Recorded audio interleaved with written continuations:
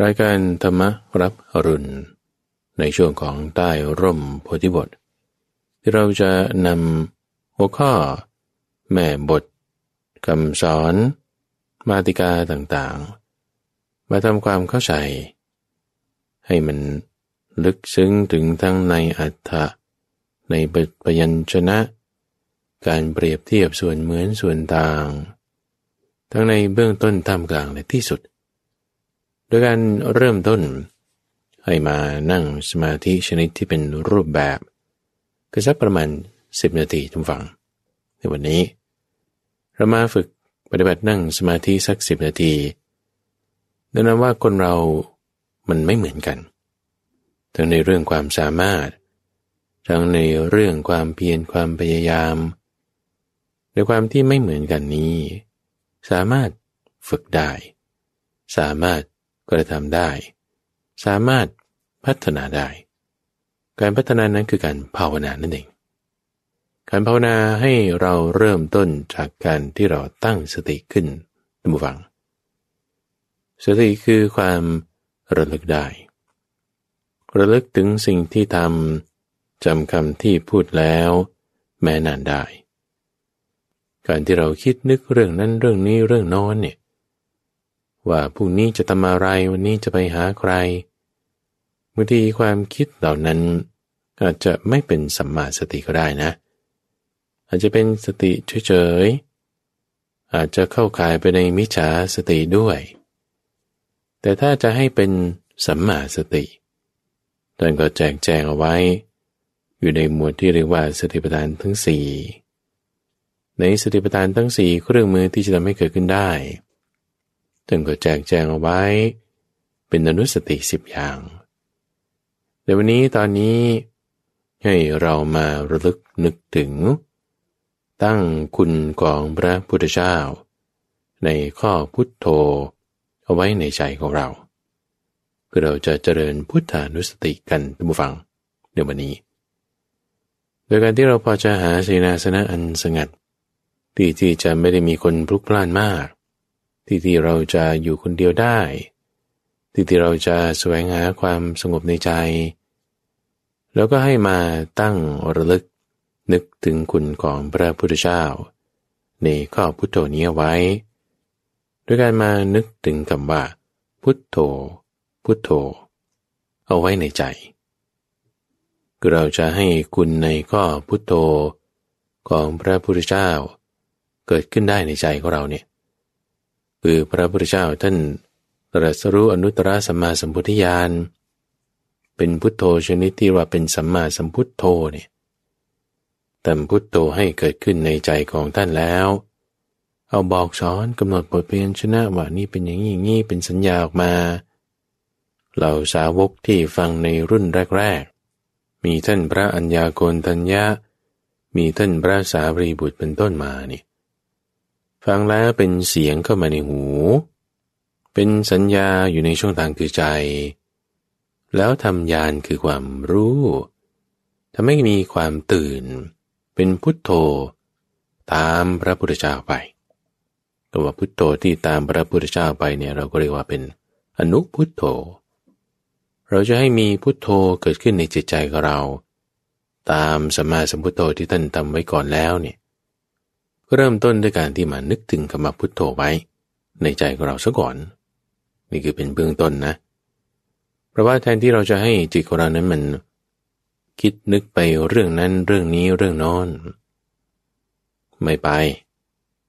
ให้มาคิดนึกอยู่กับคำว่าพุทโธตัวนั้นตั้งคำว่าพุทโธไว้ในใจพุทโธนี้หมายถึงความเป็นผู้รู้ความเป็นผู้ตื่นความเป็นผู้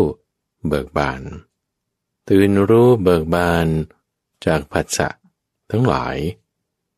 ตื่นรู้เบิกบานจากขันธ์ห้าจากตัณหาอวิชชาไม่ให้ไหลไปตามความคิดนึกอื่นๆต่างๆไม่ไหลไปตามความสุขเวทนาไม่ให้ไหลไปตามทุกขเวทนาไม่ให้คิดไปเรื่องนั้นเรื่องนี้แต่ให้มาคิดนึกถึงอยู่กับพุทโธเท่านั้นเมื่อเราตั้งจิตของเราไว้อยู่กับ พุทโธแล้วทุกฝังเรามาใคร่ครวญพิจารณาธรรมะ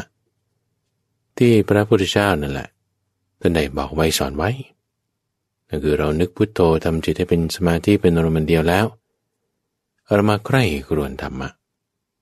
ใคร่ครวญธรรมะในเรื่องของสติปัฏฐานทั้งสี่นี่แหละที่พระพุทธเจ้าของเราท่านเทศไว้บอกไว้สอนไว้ก่อนที่จะไปเทศบอกสอนเหล่าภิกษุปัญจวัคคีย์ท่านก็ยังมาคิดนึกระลึกถึงว่าโอ้จะสอนไปในเรื่องสติปัฏฐานทั้งสี่โอ้คนที่จะฟังธรรมะนี่ก็ไม่ใช่ว่าจะรู้เรื่องเข้าใจหมดทุกคนบางคนจะรู้เรื่องได้ง่ายเข้าใจได้ง่ายก็มีบางคนมันหนามันกึกมันก็เข้าใจได้ยากก็มีแม้แต่ถ้าเราไม่ได้สอนธรรมะบอกธรรมะไว้เนี่ยผู้คนที่เขาจะเข้าใจได้นี่เขาจะเสื่อมเสียจากประโยชน์จึงมาคิดถึงว่างั้นจะสอนอะไรก็จึงมาใคร่ครวญรู้ถึงสติปัฏฐานสี่นี่แหละไม่ว่าเราจะตั้งสติไว้กับพุทธานุสติคือการตามระลึกถึงพระพุทธเจ้าก็จะทำให้เกิดสติปัฏฐานทั้งสี่ได้หรือว่าเรามาคิดนึกใคร่ครวญเรื่องราวพุทธประวัติจุดนั้นจุดนี้อันนี้ก็เป็นพุทธานุสติหรือว่าเราจะมาคิดนึกใคร่ครวญถึงคำสอนท่านสอนไม่ตรงนั้นเรื่องนั้นอย่างนี้สอนไม่ตรงโน้นเรื่องนั้นอย่างนั้นเอาคิดนึกใคร่ครวญไปก็เป็นธรรมานุสติธรรมานุสติก็ทำให้เกิดสติปัฏฐานทั้งสี่ได้ตรงไหนเอาก็ตรงที่ว่าถ้าเราตั้งสติไว้อยู่กับพุทโธหรือตั้งสติไว้อยู่กับธัมโมแล้วกายของเรานั้นมีความสงบระงับลงความที่กายของเรามันสงบระงับลงนี่แหละคือชื่อว่าเป็นผู้ที่เห็นกายในกายของเราอยู่เสมอหรือเวลาที่เรามีความคิดนึกอะไรต่างๆนี่มันระงับลงไปบางทีเราทำจิตให้สงบเป็นอารมณ์เดียวเริ่มเข้ามาแล้วเนี่ยปัจจัยความคิดนึกคำพูดอะไรต่างๆก็เบาลงระงับลงความที่ภาษาระงับลงเวทนาก็เบาบางลงเห็นเวทนาเบาบางก็ชื่อว่าเป็นผู้ที่เห็นเวทนาในเวทนาทั้งหลายหรือว่าเวลาที่จิตเรารวมลงเป็นอารมณ์เดียวคำว่าพุทโธก็ตามหรือว่าเรื่องราวธรรมะหมวดในที่เราใกล้ครวญอยู่มันก็หายไประงับไปนี่ชื่อว่าเป็นผู้ที่เห็นจิตที่มันสงบลงเนี่ยเรียกว่าเป็นผู้ที่เห็นจิตในจิตอยู่หรือเวลาที่จิตเราเป็นอารมณ์เดียวในน้อยบางทีเราได้ยินเสียงบางทีเราได้กลิ่นจากข้างบ้านนั่นนี่โน่นเขาทำเรื่องราวต่างๆแบบนี้แต่เราไม่ได้เข้าไปยึดถือวุ่นวายสุขไปตามทุกข์ไปตามเพราะว่าเราเห็นตามความเป็นจริงในสิ่งต่างๆที่เกิดขึ้นนั้นเห็นตามความเป็นจริงนี่ชื่อว่าเป็นผู้ที่เห็นธรรมในธรรมทั้งหลายสติปัฏฐานทั้งสี่ก็เกิดขึ้นจากการที่เราเจริญพุทธานุสติหรือธรรมานุสติหรือไม่ว่าจะอนุสติแบบไหนทั้ง10แบบทุกฝั่งก็จะทำให้เกิดสติปัฏฐานทั้ง4อย่างได้แน่นอนรักษาสติรักษาสมาธิของเราด้วยการเจริญสติปัฏฐานทั้ง4ให้จิตเป็นสมาธิไปอยู่ในตลอดทั้งวัน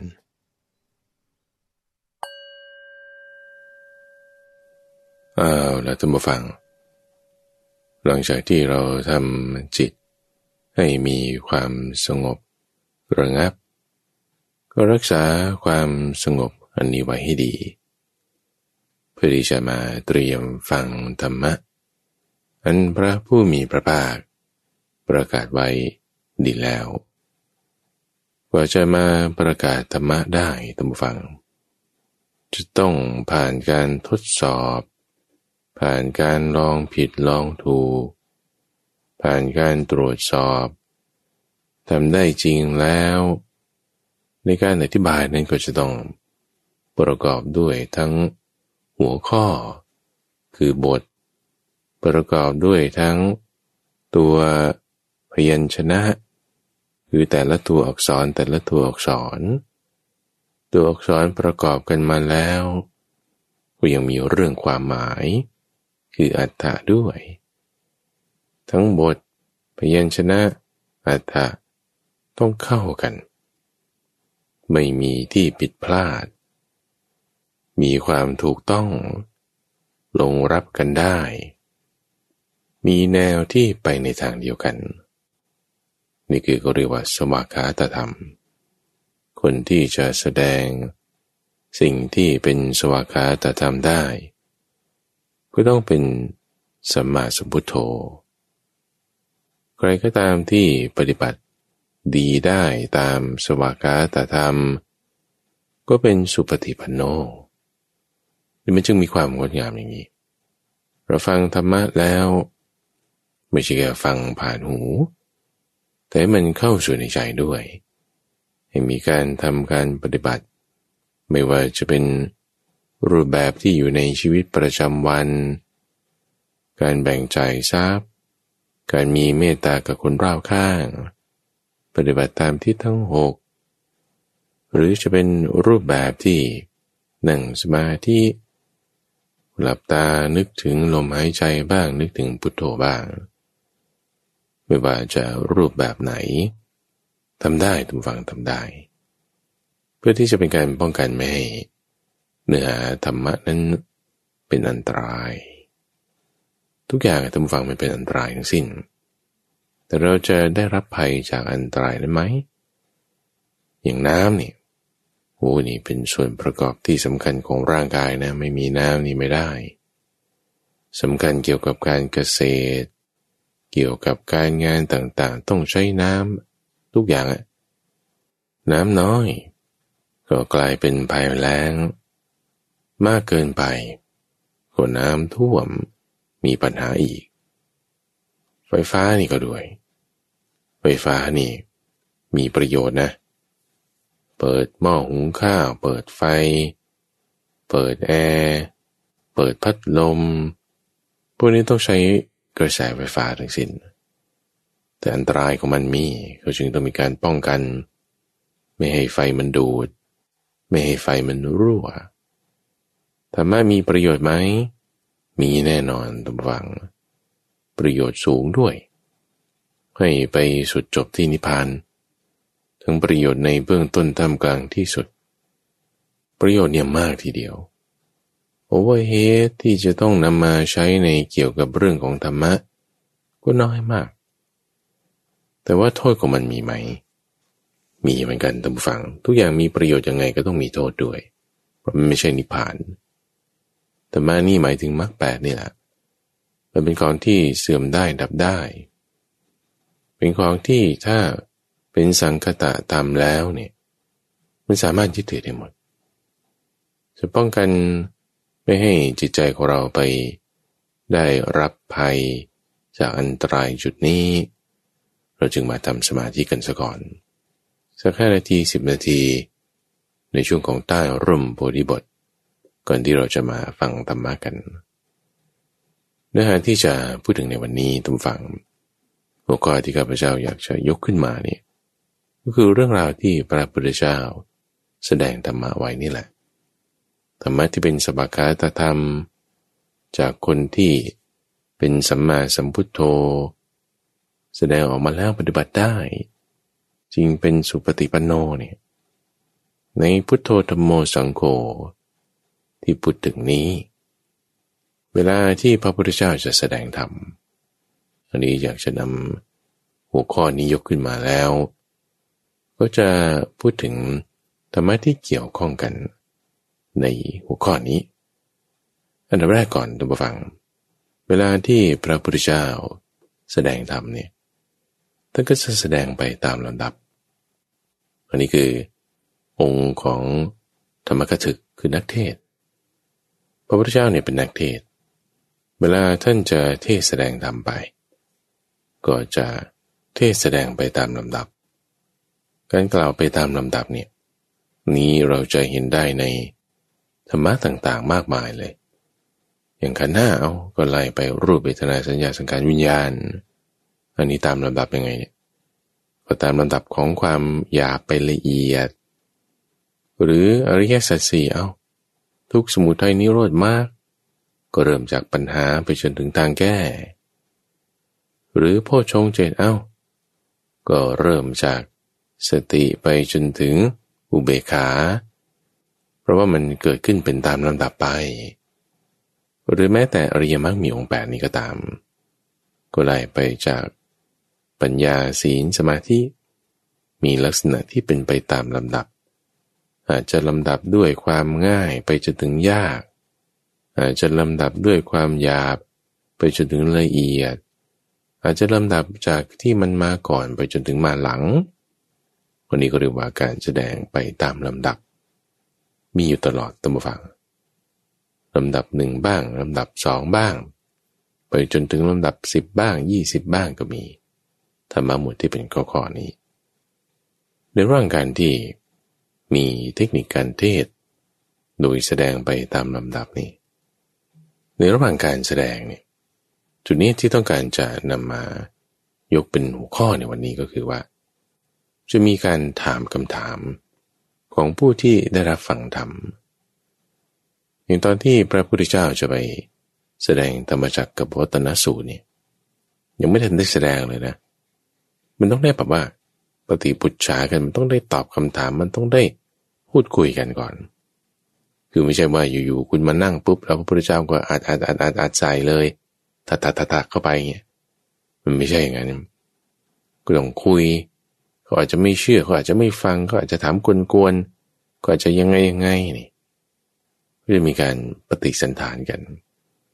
ในรูปแบบของการถามตรงนี้ท่านพระสารีบุตรท่านได้เคยอธิบายเอาไว้ทุกฟังครูบาอาจารย์ในรุ่นต่อมาท่านก็รวบรวมเก็บเอาไว้มาในคัมภีร์ที่เรียกว่าอังคุตรนิกายบทที่แยกเป็น5ข้อว่าเหตุแห่งการที่ใครสักคนใดคนหนึ่งเขาถามปัญหาขึ้นมาเนี่ยก็ด้วยเหตุ5ประการท่านบอกไว้อย่างนี้บอกว่าบางคนเนี่ยถามปัญหากับผู้อื่นนี่ก็เพราะว่าตัวเองเนี่ยไม่รู้มีความโง่เขลาหรือว่ามีความหลงลืมนั้นว่ายังไงนะไหนว่าดูอีกทีสิลืมไปข้อนี้เป็นยังไงเนี่ยไม่เห็นทราบเลยอันนี้โง่เขลาไม่รู้ก็จึงถามปัญหาขึ้นมาหรือในข้อที่2ถามเพราะว่าปรารถนาลามกถูกความปรารถนาครอบงำอย่างเช่นว่าถ้าคนเขาต้องการอะไรที่เขาต้องการเนี่ยนะเขาก็จะถามว่าคุณค้าขายดีไหมเนี่ยที่ถามมาค้าขายดีไหมเนี่ยเพื่อที่จะหวังยืมเงินนี่แหละถูกความปรารถนาลามกเนี่ยเขาครอบงำหรือว่าไปสืบหาดูข้อมูลพูดคุยนั่นนี่คือเพื่อที่จะหวังปล้นหวังขโมยหรือเพื่อที่จะหวังหาเอาประโยชน์อย่างใดอย่างหนึ่งอันนี้คือลักษณะของปรารถนาลามกในข้อที่3ท่านบอกไว้ว่าบางคนถามปัญหาเนี่ยก็เพราะว่าต้องการจะดูหมิ่นคนอื่นดูหมิ่นว่าเขาไม่รู้จริงเขาตอบไม่ได้เขารู้ไม่เท่าทันเราจะยกตัวอย่างของกรณีภิกษุปัญจวัคคีย์ก็ได้ตอนก่อนที่พระพุทธเจ้าจะแสดงธรรมเนี่ยก็พูดคุยกันแหละว่าโอ้เนี่ยสมณโคดมท่านเลิกล้างความเพียรเวียนมาเป็นคนต่ำเสียแล้วทำไมถึงจะบรรลุธรรมได้อันนี้คือพูดขึ้นกล่าวขึ้นเนี่ยก็เพราะว่าต้องการดูหมิ่นพระพุทธเจ้าตอนนั้นยังไม่เชื่อว่าพระพุทธเจ้าท่านตรัสรู้แล้วคือการถามปัญหาจะไม่ใช่ว่าเป็นถามแบบโดยตรงนะแต่เป็นการพูดขึ้นกล่าวขึ้นเป็นการที่แสดงความเห็นอย่างใดอย่างหนึ่งขึ้นก็เป็นลักษณะนี้ได้ว่าด้วยความที่ต้องการจะดูหมิ่นคนอื่นก็จึงได้ถามปัญหาขึ้นหรือในข้อที่4ก็มีความประสงค์ที่จะรู้ในเนื้อหาของข้อนั้นๆก็จึงถามปัญหาขึ้นอย่างเช่นมานักเรียนถามคุณครูว่าครับคุณครูครับอันนี้ข้อนี้เป็นยังไงนะครับทำไมโจทย์เป็นอย่างนี้อย่างนี้อันนี้เนี่ยถามเพราะว่าต้องการจะใคร่รู้ลักษณะที่ว่าการถามด้วยความใคร่รู้กับการถามด้วยความโง่เขลาเนี่ย มันไม่เหมือนกันท่านผู้ฟังคนที่เป็นครูเป็นอาจารย์เนี่ยจะสังเกตดูได้ว่านักเรียนบางคนก็ถามด้วยความใคร่รู้จริงๆนักเรียนบางคนก็ถามด้วยความโง่เขลาต่างกันยังไงต่างกันที่เนื้อหาของคำถามท่านผู้ฟังลักษณะของบริบทเนี่ยมันจะบอกกันได้อย่างเรื่องราวที่เราอาจจะเคยได้ยินมาในเรื่องประวัติของหลวงปู่มั่นที่ตอนนั้นท่านก็ขึ้นไปอยู่บนเขาแล้วก็เดินจงกรมอยู่หลายๆวันไม่ได้ลงมาบิณฑบาตเลยชาวบ้านก็เป็นห่วงท่านว่าท่านจะอยู่ยังไงจึงขึ้นไปบนเขาไปหาท่านดูปรากฏว่าเห็นท่านเดินกลับไปกลับมากลับไปกลับมาก็เลยไปถามท่านว่านี่ท่านหาอะไรอยู่เนี่ยท่านก็บอกว่าหาพุทโธชาวบ้านนี่ก็ไม่รู้ว่าพุทโธมันคือยังไงก็จึงถามท่านว่าท่านครับพุทโธนี่เป็นยังไงมันสีอะไรรูปร่างมันเป็นยังไงเดี๋ยวผมจะช่วยหาอันนี้คือถามด้วยความโง่เขลาคือไม่รู้ว่ามันคืออะไรคือคำถามเนี่ยมันจะบ่งบอกถึงว่าคอนเท็กซ์บริบทเนี่ยมันเป็นคนละอย่างกันวันนี้คือเขาแบบว่าไม่รู้เรื่องอะไรเลยจริงๆเกี่ยวกับเรื่องนี้เลยเนี่ยนะจึงถามเพราะว่าด้วยความที่โง่เขลาแต่ถ้าถามด้วยความรู้มีอยู่บ้างเราถามเพื่อที่ต้องการจะรู้เพิ่มเติมนี่คือลักษณะที่ในข้อที่สี่ที่ว่าประสงค์ที่จะรู้คือคุณต้องมีความรู้อยู่แล้วบ้างล่ะถึงคุณรู้ว่าคุณไม่รู้อะไรคนที่รู้ว่าตัวเองไม่รู้อะไรนี่คือมีความรู้บ้างอยู่แล้วด้วยความรู้ตรงนี้บ้างอยู่แล้วเราถามเพื่อที่จะรู้เพิ่มเติมเพื่อให้มันมีปัญญาที่เพิ่มเติมขึ้นไปปัญญาเนี่ยก็จะมี3ระดับพูดถึงความรู้ที่เราได้รับจากการฟังอันนี้ก็เรียกว่าสุตตมยปัญญาเอาคุณฟังเรื่องคณิตศาสตร์อย่างเงี้ยเอานี่คือหลักการหารนะแบ่งกันอย่างนี้แล้วก็แบ่งเป็นส่วนๆอย่างนี้อันนี้ก็เรียกว่าการหารโอเคฟังรู้เข้าใจได้เป็นสุตตมยปัญญาเอาแต่พอให้ทำโจทย์จริงๆเพราะว่าเอาถ้ามีคนอยู่7คนเรามีส้มอยู่14ผลเนี่ยจะแบ่งให้ส้มได้กันคนละกี่ผล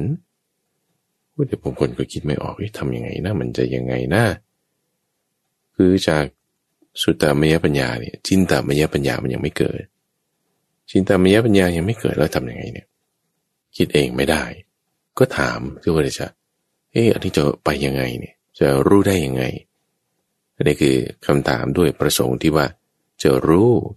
จึงถามคำถามกับผู้อื่นถ้าเรามาในแนวทางธรรมะตามฟังเช่นว่าคุณรู้เรื่องศีลเรื่องสมาธิเรื่องปัญญาเคยได้ยินมาหมดพอได้ยินแล้วในเรื่องนี้เนี่ยมันจะไปต่อกันกับปฏิจจสมุปบาทยังไงนี่ถามเพื่อที่จะใคร่รู้แต่ถ้าถามเพื่อที่จะดูหมิ่นอย่างเงี้ยก็จะแบบถามออกมาอีกแบบหนึ่งถามกวนๆถามแบบว่ายกบริบทเงื่อนไขคอนเท็กซ์อะไรที่มันไม่ได้เกี่ยวข้องแล้วก็มาป่วนให้เกิดอารมณ์วุ่นวายขึ้นในผู้ถามไม่ว่าจะไปในข้อ1 2 3 4เราจะสามารถที่จะรู้ได้แยกแยะได้ทีนี้ในข้อที่5ก็มีท่านผู้ฟังลักษณะการถามคำถามด้วยเหตุข้อที่5ก็คือถามคนอื่นเนี่ยเพื่อให้เขาตอบถ้าตอบแล้วถูกเนี่ยก็จะดีแต่ถ้าตอบไม่ถูกก็จะแก้ให้โดยชอบอันนี้คือถามเนี่ยไม่ใช่ว่าคนถามเขาไม่รู้คนถามเนี่ยรู้อยู่แล้วคนถามรู้อยู่แล้วต้องการให้คนตอบเพื่อที่จะตอบได้หรือไม่อย่างเช่นกรณีที่พระพุทธเจ้าถามเหล่าภิกษุทั้ง5ตอนที่แสดงอนัตตลักขณสูตรถามบอกว่ารูปนี่เที่ยงหรือไม่เที่ยงไม่ใช่ว่าพระพุทธเจ้าไม่รู้นะถ้าเกิดภิกษุทั้ง5บอกเที่ยงพระเจ้าข้าท่านก็จะแก้ให้ว่าจริงๆรูปมันไม่เที่ยงนะ สิ่งใดไม่เที่ยงสิ่งนั้นเป็นทุกข์หรือเป็นสุขเล่าเป็นสุขพระเจ้าข้าไม่ใช่นะมันเป็นทุกข์สิ่งใดไม่เที่ยงเป็นทุกข์มีความแปรปรวนเป็นธรรมดาควรแล้วหรือเนาะที่เราเห็นว่านั่นเป็นเรานั่นเป็นตัวเรานั่นเป็นของเราก็ไม่ใช่ว่าพระพุทธเจ้าท่านจะไม่รู้นะก็ต้องไม่ควรสินะงั้นถูกไม่ต้องแก้แต่ว่าตอบถูกแล้วก็ดีซึ่งในความที่ว่าคนถามเนี่ยรู้อยู่แล้วใช่ไหมแล้วมีความคิดว่าถามเพื่อที่จะให้เขาตอบได้บางทีนะมันกลายเป็นแบบที่สามนะท่านฟังถ้าเผื่อว่าคนที่ถามนั้นเขาก็ยังมีกิเลสอยู่อย่างเช่นพี่บางทีรู้คำตอบของคำถามอะไรสักอย่างใดอย่างหนึ่งน้องมันยังเรียนไม่สูงก็เอาคำถามของยากๆที่ตัวเองเคยเรียนมาเนี่ยไปถามน้องเพื่อที่ว่าจะดูหมิ่นน้องอย่างนี้เป็นต้นถ้าดูหมิ่นเขาแล้วก็รู้สึกสะใจสบายใจดีถามคำถามที่เขาตอบไม่ได้ไม่ได้ตั้งใจว่าถ้าเขาตอบไม่ได้แล้วจะบอกที่ถูกให้จะดูรู้ได้ท่านฟังในรูปแบบของคำถามทั้ง5อย่างอันนี้เป็นเรื่องราวที่ท่านพระสารีบุตรท่านได้แสดงเอาไว้เราก็ยังบอกด้วยว่าตัวท่านเนี่ยถามคำถามเนี่ยด้วยเหตุข้อที่5นี่แหละว่าถ้าคนอื่นตอบไม่ได้หรือตอบผิดก็จะบอกตอบที่ถูกให้แต่ตอบได้ก็จะเป็นการดีสาธุด้วยทีนี้เวลามีการถามแล้วก็ต้องมีการตอบเวลามีคนกล่าวอย่างใดอย่างหนึ่งขึ้นมันก็ต้องมีการปฏิสันถานคือการกล่าวตอบกันลักษณะการกล่าวตอบตามฝังตอนนี้พระพุทธเจ้าท่านได้แสดงไว้ครูบาอาจารย์ท่านก็รวบรวมมาอยู่ในอังคุตรนิกายหมวดที่มี4ข้อคือจตุกานิบาตเพราะว่าลักษณะของการตอบเนี่ยมันแยกได้4อย่างแยกได้4อย่างตรงที่ว่าปัญหาที่ถามมาแล้วเนี่ยบางทีก็ตอบโดยส่วนเดียวคือถามมายังไงตอบไปอย่างนั้นตอบไปตรงๆตอบไปในลักษณะที่ว่าก็โดยรวมไปเลยใช่หรือไม่ใช่ yes or no เขาจัดแบ่งมายังไงก็แบ่งจัดไปอย่างนั้นเช่นว่าถ้าถามว่าขันธ์5เนี่ยเที่ยงหรือไม่เที่ยงก็ตอบได้เลยว่าไม่เที่ยงถ้าถามว่าพระอาทิตย์ตอนมันตรงหัวเนี่ยมันสีอะไรคุณก็บอกได้เลยว่ามันสีนี้สีนี้ตอบโดยส่วนเดียวหรือในลักษณะคำตอบบางอย่างเนี่ยไม่ใช่ว่าตอบโดยส่วนเดียวได้ท่านผู้ฟังมันต้องมีการจำแนกแจกแจงออกแบ่งส่วนออกคือจะเหมารวมแบบที่เขาถามนั้นไม่ได้ต้องจำแนกออกยังไงอย่างเช่นถ้าถามว่าขันธ์5เนี่ยมีอะไรเป็นเหตุเกิดขันธ์5นี่ไม่ใช่ว่ามีภาษาเป็นแดนเกิดนะเดี๋ยวเอาใหม่มันต้องแยกก่อนว่ารูปนี่มาจากธาตุ4ถ้าเวทนาสัญญาสังขารเนี่ยมาจากผัสสะใช่แต่ถ้าวิญญาณต้องมาจากนามรูปอันนี้ต้องแยกตอบเพราะว่ามันไม่เหมือนกันต้องแยกเป็นเคสหรือถ้าถามว่าพระอาทิตย์นี่สีอะไรจะบอกตรงๆมันก็ไม่ได้เพราะว่าตอนเที่ยงวันมันก็สีหนึ่งแต่ถ้าตอนพระอาทิตย์จะตกดินมันผ่านชั้นบรรยากาศมากมันก็เป็นอีกสีหนึ่งถ้ามองจากนอกโลกมันก็อีกสีหนึ่งมันหลายอย่างมันต้องจำแนกแจกออกแล้วจึงตอบได้แต่หลายกรณีท่านผู้ฟังที่ว่าพระพุทธเจ้าก็ใช้เทคนิคนี้อย่างกรณีที่ต่อไปกับสัจจการนิกรณนี่ก็จะเหมารวมเอาเลยว่าอันนี้มันจะไม่เที่ยงได้อย่างไรโดยลักษณะของคำถามที่ถามด้วยความปรารถนาลามกถามเนี่ยเพื่อที่จะต้อนเพื่อที่จะให้จนเป็นคำถามที่ผูกเป็นปมเป็นเงื่อนมามีความดิ้นได้ไม่ตายตัวเป็นทิฏฐิแบบนี้ท่านก็จำแนกตอบออกว่าไม่ใช่จะเหมาได้นะ ต้องแยกออกเป็นจุดนี้จุดนี้จุดนี้เป็นอย่างนี้อันนี้เป็นอย่างนี้จำแนกตอบออกแล้วเนี่ยมันไม่เข้าไปในข่ายคือค่ายกลคำถามของเขาท่านตอบโดยวิธีที่สองแบบนี้ก็มีหรือในลักษณะที่ว่าข้อที่สามก็คือไม่ใช่ว่าตอบเลยต้องถามกลับก่อนถามกลับแล้วก็ค่อยตอบถามกลับด้วยในลักษณะที่ยกเป็นอุปมาอุปไมยบ้างถามกลับด้วยลักษณะที่แจกแจงในเรื่องราวที่เขาพูดมาเนี่ยว่ามันคืออะไรเพื่อที่จะ clarify ทำความชัดเจนให้ปรากฏมากยิ่งขึ้นบางทีก็ต้องได้ถามกลับเช่นกรณีที่พระเจ้าประเสนที่โกศลได้ครองความเป็นใหญ่ยิ่งทั่วชมพูทวีปแล้วก็มาถามพระพุทธเจ้านี่แหละถามนี่ก็คือถามเหมือนกับปรารภขึ้นได้พูดขึ้นว่าเนี่ยได้เป็นใหญ่ขนาดนี้แล้วยังต้องทำอะไรอีกต่อไปบ้างพระพุทธเจ้าก็ไม่ตอบตามฟังก็ถามกลับบอกว่าแล้วแต่บอกว่ามีสถานการณ์ที่แบบโอ้โหมันเลวร้ายมากเลยภูเขาหินกลิ้งมาจากทั้งสี่ทิศตอนนี้พระองค์จะทำอะไรท่านก็ตอบว่าเอาก็ประพฤติธรรมไงสร้างกุศลมาเป็นบุญก็นั่นแหละก็คือเป็นการถามเพื่อให้คนนั้นก็ตอบหรือถามเพื่อที่จะแจกแจงออกก็ได้หลายอย่างแล้วในข้อสุดท้ายคำถามบางคำถามเนี่ยก็ไม่ต้องตอบตามฟังเงียบไปเลยงดไปเลยเลิกพูดซึ่งถ้าเรามาศึกษาในศาสตร์ความรู้ในทางปัจจุบันนี่นักภาษาศาสตร์บ้างนักที่เขาเกี่ยวกับเรื่องการโต้ตอบบ้างโต้วาทะบ้างเขาก็จะมีการแจกแจงกันไปอีกหลายอย่างนะท่านฟังตำราคัมภีร์ในสมัยนี้ก็จะ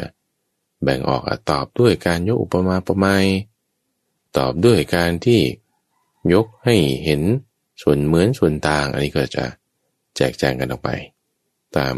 สมัยใหม่ที่เขาคิดค้นกันคือพระพุทธเจ้าแสดงธรรมท่านก็บอกไว้แค่นี้อันนี้เป็นหัวข้อเริ่มต้นเบื้องต้นแต่จะมีสายความรู้อะไรเพิ่มเติมที่มันจะเกี่ยวข้องเราก็มาศึกษาดูให้กระจายออกจากหัวข้อคือแม่บทนี้ทำความรู้ไปแล้วก็ต้องกลับมาที่หัวข้อแม่บทนี้ว่าเรื่องของการถามคำถามเรื่องของการตอบคำถามมันมีหลักการก็คือว่าถ้าเรารู้ว่าคนที่เขาถามเนี่ยเขาถามด้วยอะไรด้วยเหตุแบบไหนตามที่ท่านพระสารีบุตรได้แสดงไว้แล้วเนี่ยเรารู้วิธีการตอบคำถามแล้วว่าตอบได้4แบบนี่เราสามารถที่จะเลือกตอบได้ทุกฝั่งบางทีบางครั้งคนถามเป็นคนพาลเป็นคนไม่รู้เรื่องเป็นคนโง่เขลาหรือถามกวนๆหรือถามด้วยความปรารถนาลามกบางเรื่องมันไม่ต้องตอบก็ได้ถ้าตอบไปแล้วแล้วเขาจะเคืองเขาจะมีปัญหาเราก็ไม่ตอบก็ได้หรือบางเรื่องราวเขาถามมาด้วยความที่จะแสดงให้คนอื่นเขารู้เช่นกรณีของพระพุทธเจ้าถามท่านพระสารีบุตรเนี่ยคือไม่ใช่จะคิดว่าท่านพระสารีบุตรตอบไม่ได้แล้วก็จะแก้ให้แต่รู้ว่าท่านตอบได้อยู่แล้วแต่ถามเนี่ยเพื่อที่จะประสงค์ให้ผู้อื่นได้รู้ให้บุคคลที่3ได้รู้เพราะฉะนั้นเงื่อนงำในการที่ถามหรือตอบในตัวฟังมันก็จึงลึกซึ้งลงไปอีกในความที่ว่าลึกซึ้งลงไปอีกเนี่ยเราก็ต้องยกหัวข้อต่อไปขึ้นมาในการอธิบายว่าความลึกซึ้งในเรื่องของการแสดงธรรมเนี่ยพระพุทธเจ้าเนี่ยด้วยความที่ว่าท่านมีปฏิสัมภิทาคือความที่มีปัญญาแตกฉานจึงสามารถที่จะวางเลเยอร์แต่ละเลเยอร์ไปเนี่ยเพื่อมันเกิดผลไปได้ขนานกันในหลายระดับด้วยกันปฏิสัมภิทาท่านมีอะไรบ้างท่านก็แจงไว้ในหัวข้อเรื่องของปฏิสัมภิทา4ปฏิสัมภิทา4ในข้อแรกคือ อัฏฐปฏิสัมภิทาปฏิสัมภิทาคือความแตกฉานในอัฏฐก็คือความหมายนั่นเองความหมายกี่นัยยะความหมายในรายละเอียดเป็นอย่างไรหัวข้อเป็นอย่างไรต้นกลางปลายเป็นอย่างไรอย่างไรผลต้องจบยังไงสามารถแยกแยะอธิบายโดยนัยยะของข้อธรรมะต่างๆเนี่ยรู้ได้หมดท่านจึงสามารถที่จะตอบคำถามถามคำถามแบบไหนก็ได้ด้วยปัญญาแตกฉานในข้ออัฏฐปฏิสัมภิทาข้อที่สองท่านก็ยังมีธรรมะปฏิสัมภิทาคือแตกฉานในธรรมะในข้อนี้หมายถึงหัวข้อนี้เกี่ยวกับหัวข้อนี้เป็นรายละเอียดของหัวข้อนั้นในรายละเอียดของหัวข้อนี้ยังแจกแจงไปได้ในหัวข้อนั้นอีกในเรื่องของธรรมะปฏิสัมภิทาว่ามีหัวข้อเป็นอย่างไรหลักในเรื่องต้นเหตุมาเป็นอย่างไรตั้งเป็นญัตติตั้งเป็นกระทู้ขึ้นมานั่นคือธรรมะปฏิสัมภิทาส่วนในข้อที่สามนั่นก็คือเรื่องเกี่ยวกับภาษาที่จะสามารถยกขึ้นเป็นพยัญชนะนั่นเองการใช้ศัพท์การใช้รากศัพท์การใช้คำที่เชื่อมโยงกันความที่สองศัพท์นี้มันต่างกันแต่เอามาใช้ด้วยกันให้มันดูเหมือนกันแต่มันต่างกันอย่างเงี้ยนี่คือเรื่องของตัวบทประเด็นตรงนี้ท่านผู้ฟังจะสังเกตเห็นได้นะว่าตั้งแต่พูดตอนแรกแล้วว่าธรรมะของพระพุทธเจ้าเนี่ยมีความบริบูรณ์สิ้นเชิงพร้อมด้วยอัฏฐะพร้อมด้วยพยัญชนะนี่พยัญชนะนี่คือนิรุตติโดยนิรุตติปฏิสัมภิทาของท่านอัฏฐะนั้นก็คือความหมายแจกแจงออกได้ก็ด้วยอัฏฐปฏิสัมภิทาของท่านเรียงบทด้วยบทนี้คือหัวข้อหลักขึ้นมายกขึ้นมานั่นคือธรรมะปฏิสัมภิทาด้วยแล้วยังมีข้อสุดท้ายคือปฏิภาณปฏิสัมภิทาปฏิภาณเนี่ยหมายถึงความที่คุณจะสามารถตอบคำถามได้เขาถามมาอย่างนี้ตอบได้คิดทันการจะแก้ยังไงมีไหวพริบสถานการณ์เปลี่ยนแปลงไปอาจจะไม่ใช่แค่เฉพาะคำถามเกิดสถานการณ์แบบนี้ขึ้นคุณจะแก้ปัญหานี้อย่างไรอันนี้เป็นลักษณะของปฏิภาณปฏิสัมภิทาเช่นว่าท่านพระปิณโทรภรตวาชาอย่างเงี้ยไปเอาบาทไม้จันแดงขึ้นไปแสดงฤทธิ์เหตุการณ์แบบนี้เกิดขึ้นท่านด้วยปฏิสัมภิทาก็จึงบัญญัติมาเอางั้นห้ามแสดงฤทธิ์แต่ว่าพระองค์จะแสดงเองจึงมีเรื่องราวที่มาในยมกปาฏิหาริย์อย่างเงี้ยแต่ไม่เรารู้ถึงว่าวินัยต่างๆเนี่ยมันสำหรับพระสงฆ์พระพุทธเจ้านี่เป็นอีกอย่างหนึ่งแยกแยะแจกแจงกันออก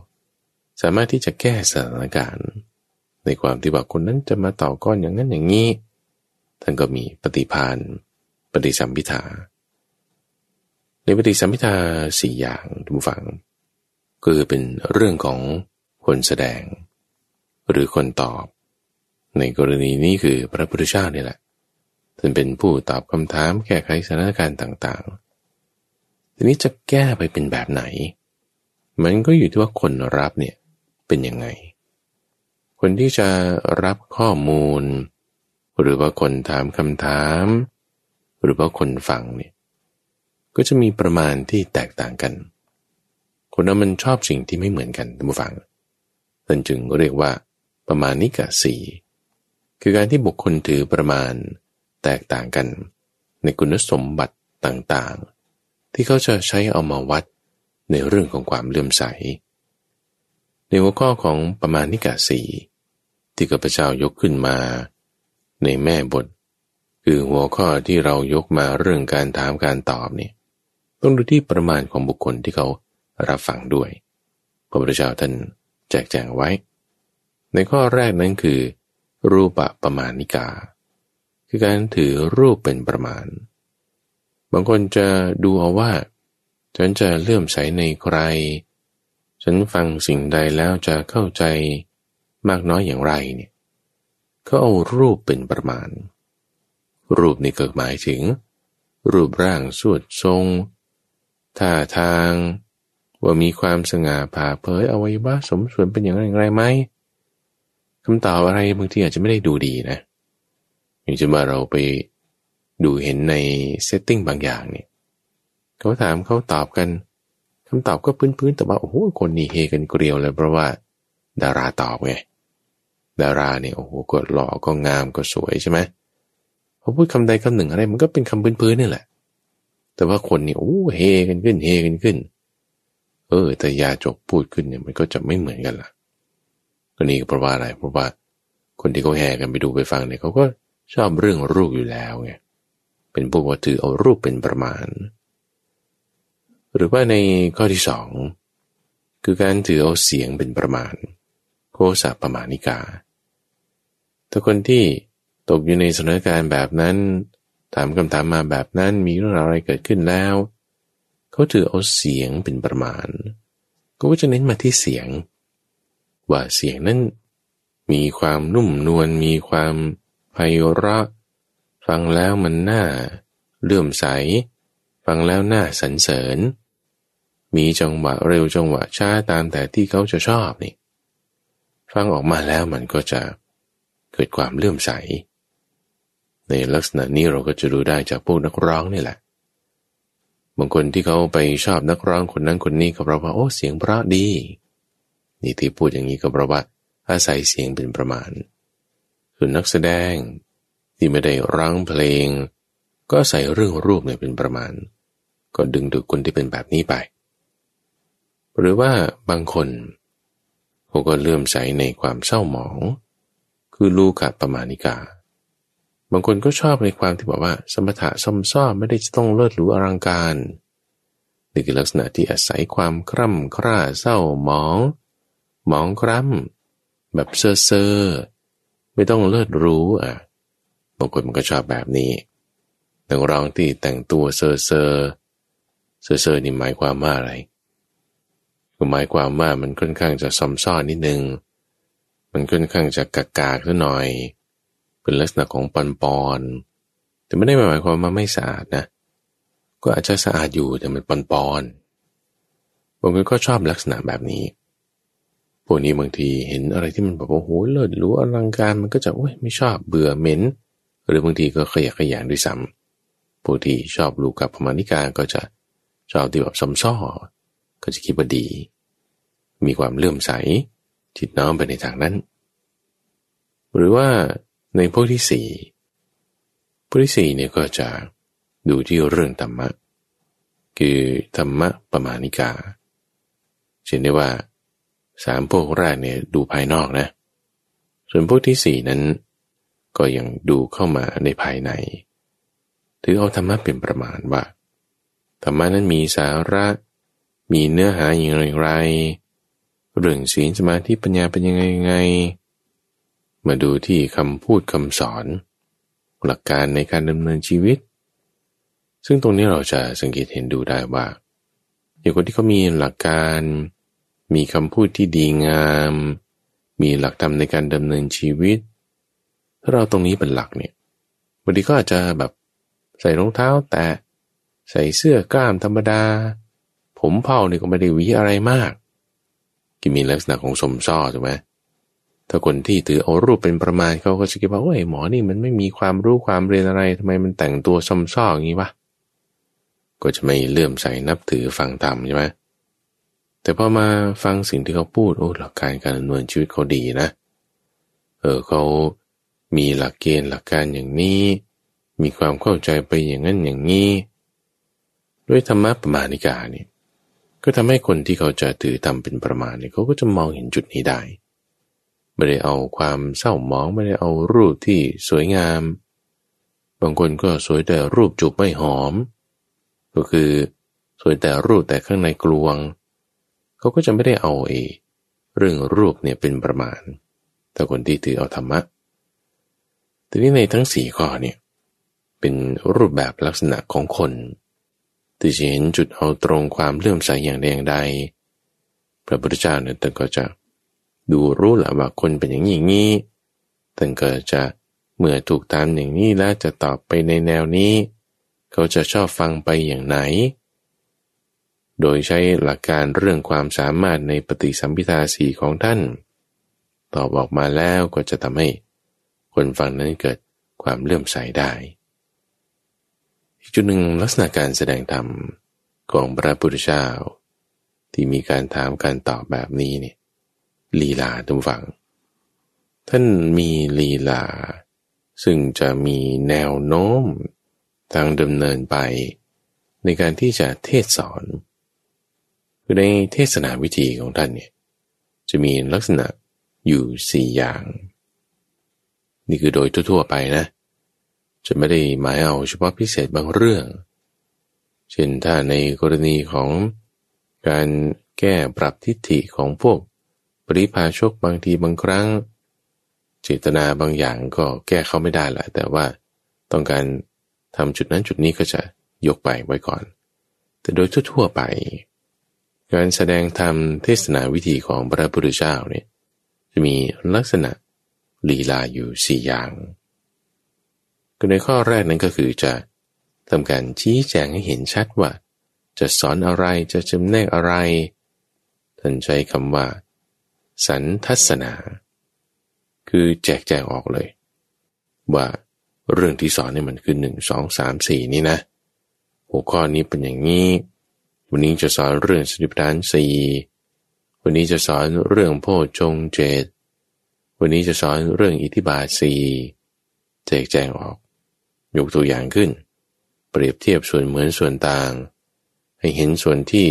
ใช่ไม่ใช่เป็นธรรมดำธรรมขาวชัดเจนละอันนี้คือในข้อที่1ให้เห็นชัดเจนสันทัสสนาพอมีการ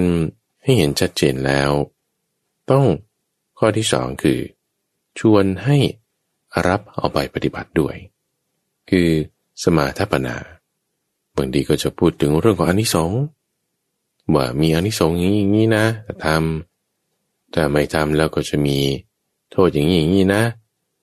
หรือบางทีก็จะยกตัวอย่างคนที่เขาทำได้ขึ้นมาแล้วเป็นยังไงอาจจะยกตัวเองบ้างหรือบางทีก็จะเล่าเรื่องประวัติของพระองค์ให้ฟังบ้างเพื่อให้เกิดชวนใจรับเอาไปปฏิบัติให้ได้ว่ามันไม่ยากเกินไปนะโดยความเพียรของบุคคลด้วยกำลังของบุคคลสามารถทำได้ท่านใช้ในลีลาข้อที่2นี้ว่าสมาทัปปนาหรือในข้อที่3คนที่ก็อาจจะปฏิบัติอยู่แล้วรู้หัวข้อนี้อยู่แล้วท่านก็จะเทศนาในลักษณะ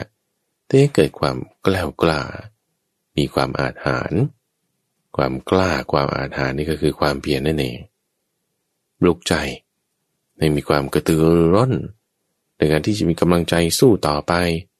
เกิดความอุตสาหะเกิดความบากบั่นขยันขันแข็งในการที่จะทำให้สำเร็จให้ได้คนบางคนเนี่ยมันไม่ใช่ว่ามันไม่รู้ว่ามันจะต้องทำอะไรคือมันรู้อยู่แล้วเราก็ไม่ใช่ว่าไม่ทำก็ลงมือทำอยู่แต่บางทีระหว่างทางทุกฝั่งมันก็เหนื่อยบ้างมันก็โอ้ยท้อแท้บ้างมันก็บางทีก็ขี้เกียจบ้างเงี้ยท่านก็เทศให้เกิดความกล้าเกิดกำลังใจในการที่จะทำในการที่จะสู้ต่อไปทำเหมือนเดิมทำต่อไปทำเหมือนเดิมทำต่อไปพูดถึงว่าการทำให้มากจนได้มากนี่จะเป็นทางแห่งความสำเร็จบางทีก็เล่าพุทธประวัติส่วนที่พระองค์เนี่ยทำจนกระทั่งว่าสำเร็จได้ขึ้นมาเช่นชาดกเรื่องของพระมหาชนกเป็นต้นนี่เพื่อให้เกิดความกล้าหาญกระตือรือร้นมีความอุตสาหะเป็นสมุตเตชนาในข้อที่4ตำฝังคือสัมปหังสนาคือให้เกิดความร่าเริงให้เกิดความเบิกบานใจให้เกิดความสบายใจให้เกิดความเบิกบานเวลาที่เราฟังเรื่องราวอะไรบางอย่างแล้วนี่ทุกฝังแล้วเกิดความแบบว่าสบายใจร่าเริงใจปลื้มใจมีปีตินี่คือลักษณะสัมปหังสนาในข้อที่4นี่แหละลักษณะที่ท่านจะใช้ในลีลาข้อที่4นี้ก็คือจะแจกแจงออกให้หมดเลยอุปทานมี4อย่างภพมี3อย่างมรรคมี8อย่างแจกแจงออกแล้วเนี่ยเราเห็นเหมือนกับว่า อาหารนี่โอ้เยอะแยะไปหมดเลยโอ้จัดเต็มขนาดนี้นี่โอ้ยมีความดีใจว่าเราจะเอาตรงนี้กินก็ได้เอาจะเอาตรงนั้นกินก็ได้เงี้ยก็จะแบบว่าเห็นแล้วมันก็น่าปลื้มใจท่านเทศนาเนี่ยเพื่อให้เห็นในข้อที่4นี้ด้วยจุดประสงค์ก็คือว่าในการชี้แจงให้เห็นชัดในข้อแรกคือสันทัสสนาเนี่ยเพื่อคลายความเขลาความกระมุกขมัวของเจ้าอวิชชาที่มันปกคลุมอยู่จึงแจกแจงออกว่าจะสอนหัวข้อนี้ว่างี้จึงให้มีความรู้มีปัญญาเกิดขึ้นในข้อที่2ที่พูดถึงว่าจะชวนให้รับเอาไปปฏิบัติเนี่ยก็เพื่อที่จะกำจัดความประมาทบางคนฟังอย่างเดียวไม่ทำมันก็ยังประมาทอยู่ให้ชักชวนเอาไปทำนี่ก็จึงจะไม่ประมาทแล้วก็พอทำแล้วในข้อที่3เนี่ยไอ้กล้ากระตือรือร้นสมุเตชนาก็คือคลายความอืดอาดขี้เกียจขี้คร้านท้อแท้อ่อนแอในข้อที่4ที่ว่าสัมมาสนาให้เกิดความร่าเริงใจนั้นคือเน้นให้จำได้คือสอนมากๆอย่างแล้วมันก็ต้องมีบางอย่างนั่นแหละที่ว่าจำติดตาติดใจได้โดยในลีลาทั้ง4อย่างนี้ทุกฝั่งก็คือเริ่มมาจากหัวข้อที่เรายกขึ้นนะว่าจะถามคำถามยังไงจะตอบปัญหาอย่างไรตอบถามมายังไงแล้วท่านก็ด้วยปฏิสัมภิทาของคนตอบรู้ถึงประมาณ4อย่างของคนถามมีลีลาจุดมุ่งหมายในการสอนเป็น4อย่างคือลีลาการสอนเทศนา4วิธีเวลาแสดงไปตามฝังบางทีก็ยกเป็นบุคคลขึ้นมาเป็นอุปมาอุปไมยบุคลาธิฐานอ้างถึงคนยกจุดนั้นจุดนี้ขึ้นมาอธิบายนี่ลักษณะเป็นของบุคลาธิฐานก็จะต้องมาเปรียบเทียบกับธรรมาธิฐานเป็นการเทศนา2อย่างหรือเป็นอีก2อย่างหนึ่งคือสมมุติหรือเป็นปรมัตถ์ในทั้ง2อย่าง2นัยยะนี้ทุกฝั่งคือเพื่อที่ให้มันถึงจุดประสงค์4อย่างในลีลาการสอน4ข้อนี่แหละโดยบุคลาธิฐานนี่ก็คือยกเปรียบเทียบเป็นบุคคลขึ้นซึ่งก็จะยกว่ามีชายคนหนึ่งเขาไปอยู่ในที่ที่มีงู4ตัวงูเนี่ยมันก็มีพิษด้วยเขาก็เลยหนีไปในที่อื่นก็บอกที่นี้มีเพชฌฆาต5คนก็เลยหนีไปอีกชายคนนี้พอรู้ว่ามีเพชฌฆาตคนที่6ติดตามมาก็หนีไปอีกหนีไปยังไงถึงฝั่งแล้วก็จะไปฝั่งนู้นให้ได้แต่ยกเป็นเรื่องราวอุปมาอุปไมยขึ้นงูนี่ก็หมายถึงอะไรธาตุทั้ง4เพชฌฆาต5คนนี้คือใครคือขันธ์5คนที่6นั้นมันจะเป็นใครมันคือนันทิราคะฝั่งโน้นคืออะไรนิพพานแล้วแพ้ล่ะแพ้คือมรรค8อย่างเงี้ยนี่เป็นลักษณะของบุคลาธิฐานที่ยกขึ้นอ้างขึ้นเพื่อเปรียบเทียบสมัยปัจจุบันเราก็จะเรียกว่าเป็นเมตาฟอร์คือการยกอุปมาอุปไมยหรือเป็นแจกแจงธรรมะก็ได้คือธรรมาธิฐานอ้างหัวข้อธรรมะต่างๆขึ้นบางทีพอเรายกหัวข้อเดียวแล้วมันไม่เก็ตนะคนเราเนี่ยหัวข้อนี้พอยกว่ามันต่อกันกับอันนั้นอย่างนี้เป็นเหตุผลกันมามันก็จะเก็ตตรงข้อที่ยกขึ้นแม่บทนั่นแหละส่วนเรื่องอื่นๆก็ค่อยๆตามกันไปหรือว่าการเทศในนัยยะที่2ข้อถัดมาก็คือเทศโดยสมมุติว่านี้เป็นบุคคลสัตว์ตัวตนเราเขาอธิบายว่าเหตุการณ์ชาดกเคยเป็นอย่างนี้เรื่องราวพุทธประวัติเป็นอย่างนี้อย่างนี้นี่คือโดยสมมุติเทศนาหรือว่าโดยปรมัตถ์ทุกฝั่งโดยปรมัตถ์เนี่ยก็คือว่าเอาตัวหัวข้อเลยคือลักษณะของอภิธรรมละไม่ต้องมีบุคคลไม่ต้องมีสถานที่ไม่ต้องมีตัวแปรอ้างอิงอะไรนั่นนี่เช่นธาตุขันธ์อายตนะอย่างเงี้ยรูปไม่เที่ยงไม่ต้องพูดถึงว่าพูดถึงกับใครไม่ต้องพูดถึงว่ายกตัวอย่างคือเรื่องของเพชฌฆาต5คนแต่รูปมันคือไม่เที่ยงนะในความที่ไม่เที่ยงของมันเนี่ยเราไม่ควรจะถือว่าเป็นตังมะมะโสมัสมิโสเมอัตตานะนี่ก็คือเป็นลักษณะของปรมัตถ์ คือเข้าใจไปในเนื้อหานั้นไปเลยในเรื่องแม่บทที่เรายกขึ้นท่านผู้ฟังหัวข้อในวันนี้คือเหตุของการถามปัญหาแล้วก็ลักษณะการตอบปัญหาเหตุการถามปัญหา5ข้อลักษณะของการตอบปัญหา4อย่างแล้วก็ยกธรรมะหมวดอื่นๆขึ้นประกอบเป็นลักษณะที่เราจะต้องศึกษาตามฟังในทางคำสอนของพระพุทธเจ้าที่ท่านแจกแจงไว้เยอะแยะมากมายเราจะไม่หนีจากแม่บทเดิมเราก็ให้มีการศึกษาทำความเข้าใจปฏิบัติไปด้วยและถ้าท่านผู้ฟังต้องการจะให้ข้าพเจ้ายกหมวดธรรมข้อไหนขึ้นพูดขึ้นแสดงสามารถจะติดต่อกับทางรายการได้โดยส่งเป็นจดหมายหรือว่าไปรษณียบัตรมาที่วัดป่าดอนหายโศกเลขที่1หมู่8ตำบลดอนหายโศกอำเภอหนองหานจังหวัดอุดรธานี41130หรือทางเว็บไซต์ก็ที่ donhaiso.fm ช่วงใต้ร่มบทบทนี้จะมาพบกับท่านผู้ฟังในทุกวันพุธทางสถานีวิทยุกระจายเสียงแห่งประเทศไทยตั้งแต่เวลา 5:00 ถึง 6:00 น.ในรายการธรรมารับอรุณโดยมีข้าพเจ้าพระมหาไพบูลย์อภิปุณโญจากวัดป่าดอนหายโศกเป็นผู้ดำเนินรายการแล้วพบกันใหม่ในวันพรุ่งนี้เจริญพร